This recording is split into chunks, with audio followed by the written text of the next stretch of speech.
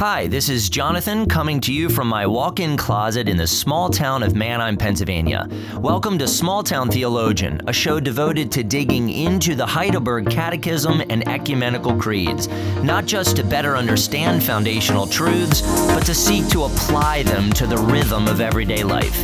May your life be shaped by what you learn. I took German in 9th and 10th grade. I thought it would exempt me from taking a foreign language in college, but Grove City College, my alma mater, required 3 years of a foreign language. I had fallen short. I ended up taking 2 full years of French. I wish I'd taken Spanish. Anyway, at Grove City College, we had dinners called language tables. Students and their language professors ate together and spoke foreign languages. I had to go and was quickly lost in simple French dialogue. I tried to keep my mouth full of food, but the problem was ultimately me, not French. French is a beautiful language, in fact, one of the Romance languages. And if I had studied diligently and developed a wide vocabulary, the depth and richness of the language and culture would have meant so much more to me. The truth of the matter is, my heart wasn't in it. How much more I would have learned had my heart been in it. In a similar way, the theological vocabulary of many Christians is underdeveloped, perhaps because of a deficiency in the preaching ministry of their church, or perhaps because their hearts really aren't into learning much more. Perhaps it's a bit of both. Important biblical words and truths, which are often quite basic and essential to the Christian faith, often sound pretty advanced or complex to some Christians, probably because their minds and hearts are underdeveloped. Of course, we're always learning and deepening our knowledge of God, but sometimes our growth is stunted because we're not really hearing and trying very hard to understand. Ignorance of basic but profound theological truths leads to a shallow and superficial faith that often lacks true comfort and assurance. Creation, redemption, sanctification. These are all basic biblical words and doctrines. Like the Mariana Trench in the Western Pacific Ocean, the doctrines of creation, redemption, and sanctification are deep. Within them are astonishingly beautiful truths to be discovered if you dive deep enough. The Bible is the ocean. Here's where the Apostles' Creed is quite helpful. It gathers up principal doctrines of the Christian faith and groups them into one basic and profound statement of the gospel. Think of it like the produce aisle at your grocery store. Lettuce, tomatoes, onions, potatoes, plums, celery, apples, and broccoli, all in one place. They were gathered and grouped to make shopping easier for you. Or think of it like the signs hanging above the aisles. The signs don't list all the products, but they list the prominent ones so you can more easily find them. The Apostles' Creed is an excellent summary statement of the gospel. It groups marvelous biblical truths in one place. They were gathered and grouped to clarify and make remembering easier. Like signs in the grocery store, the articles of the Apostles' Creed don't tell you all there is to know about the gospel, but they do get you to the right place to explore and deepen your knowledge. Behind every statement of the Apostles' Creed are abundant scriptures that deepen our understanding of the gospel. I challenge you, memorize the Apostles' Creed. It's a helpful outline that'll help you hear the gospel, confess the gospel, pray, and witness.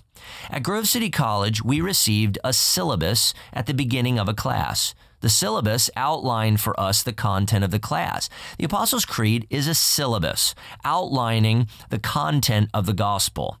Heidelberg 24 asks, how are these articles divided?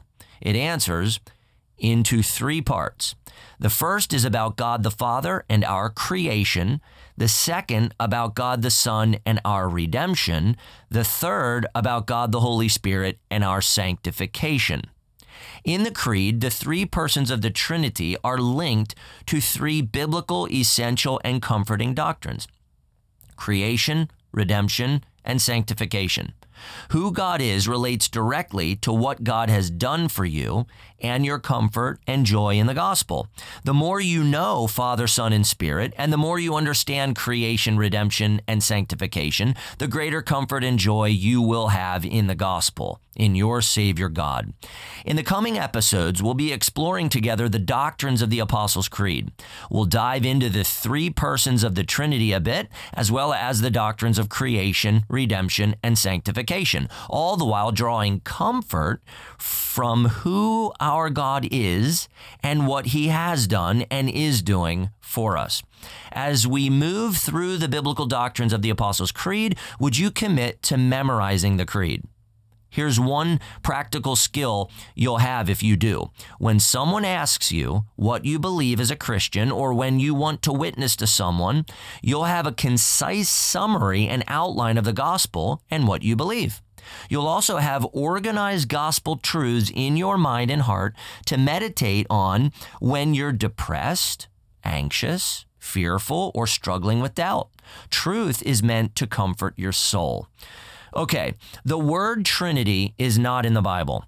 The church father Tertullian applied the term to God in the early 3rd century. That said, the term Trinity is used to summarize the biblical doctrine that there are three equal and divine persons in the one God. How do we know that? Hang with me here. Paul said in Romans 1, verse 20, "For His invisible attributes, namely His eternal power and divine nature, have been clearly perceived ever since the creation of the world in the things that have been made." Paul was saying that creation reveals God's eternal power and divine nature, and thus His existence. God reveals Himself to us through creation. However, creation does not tell us that God is Father, Son, and Spirit. Creation does not tell us of God's redemption and sanctification. How has God revealed these marvelous gospel truths to us? Heidelberg 25 addresses that very question. It asks, "Since there is only one God, why do you speak of three persons, Father, Son, and Holy Spirit?" In other words, how do we know God is personal and triune? How do we know the Father, Son, and Spirit? And how do we know what this triune God has done for us? Creation can't tell us. How does God reveal Himself most clearly to us? And Heidelberg 25 answers, because God has so revealed Himself in His Word that these three distinct persons are the one true eternal God. Make no mistake, whatever we know of God and His redemptive works, we know because God has graciously revealed Himself to us in His Word, in Holy Scripture, in the Bible, and we receive His self-revelation by grace alone, through faith alone. We cannot know God apart from Him speaking to us with language we can understand. God has spoken to us on our terms in Scripture. Sure, there are some fancy words in the Bible, but you can understand them. Hopefully, you go to a church that explains these words and doctrines to you for your greater comfort. There are also marvelous books you can read. Many are short. To better inform yourself, keep learning the language, but do so in order to know your God better and to draw more comfort from His divine speech to you. Flip the pages. Hear them read and preached. Hear God and swim deeply in the doctrines of God to discover the comfort and joy He has for you.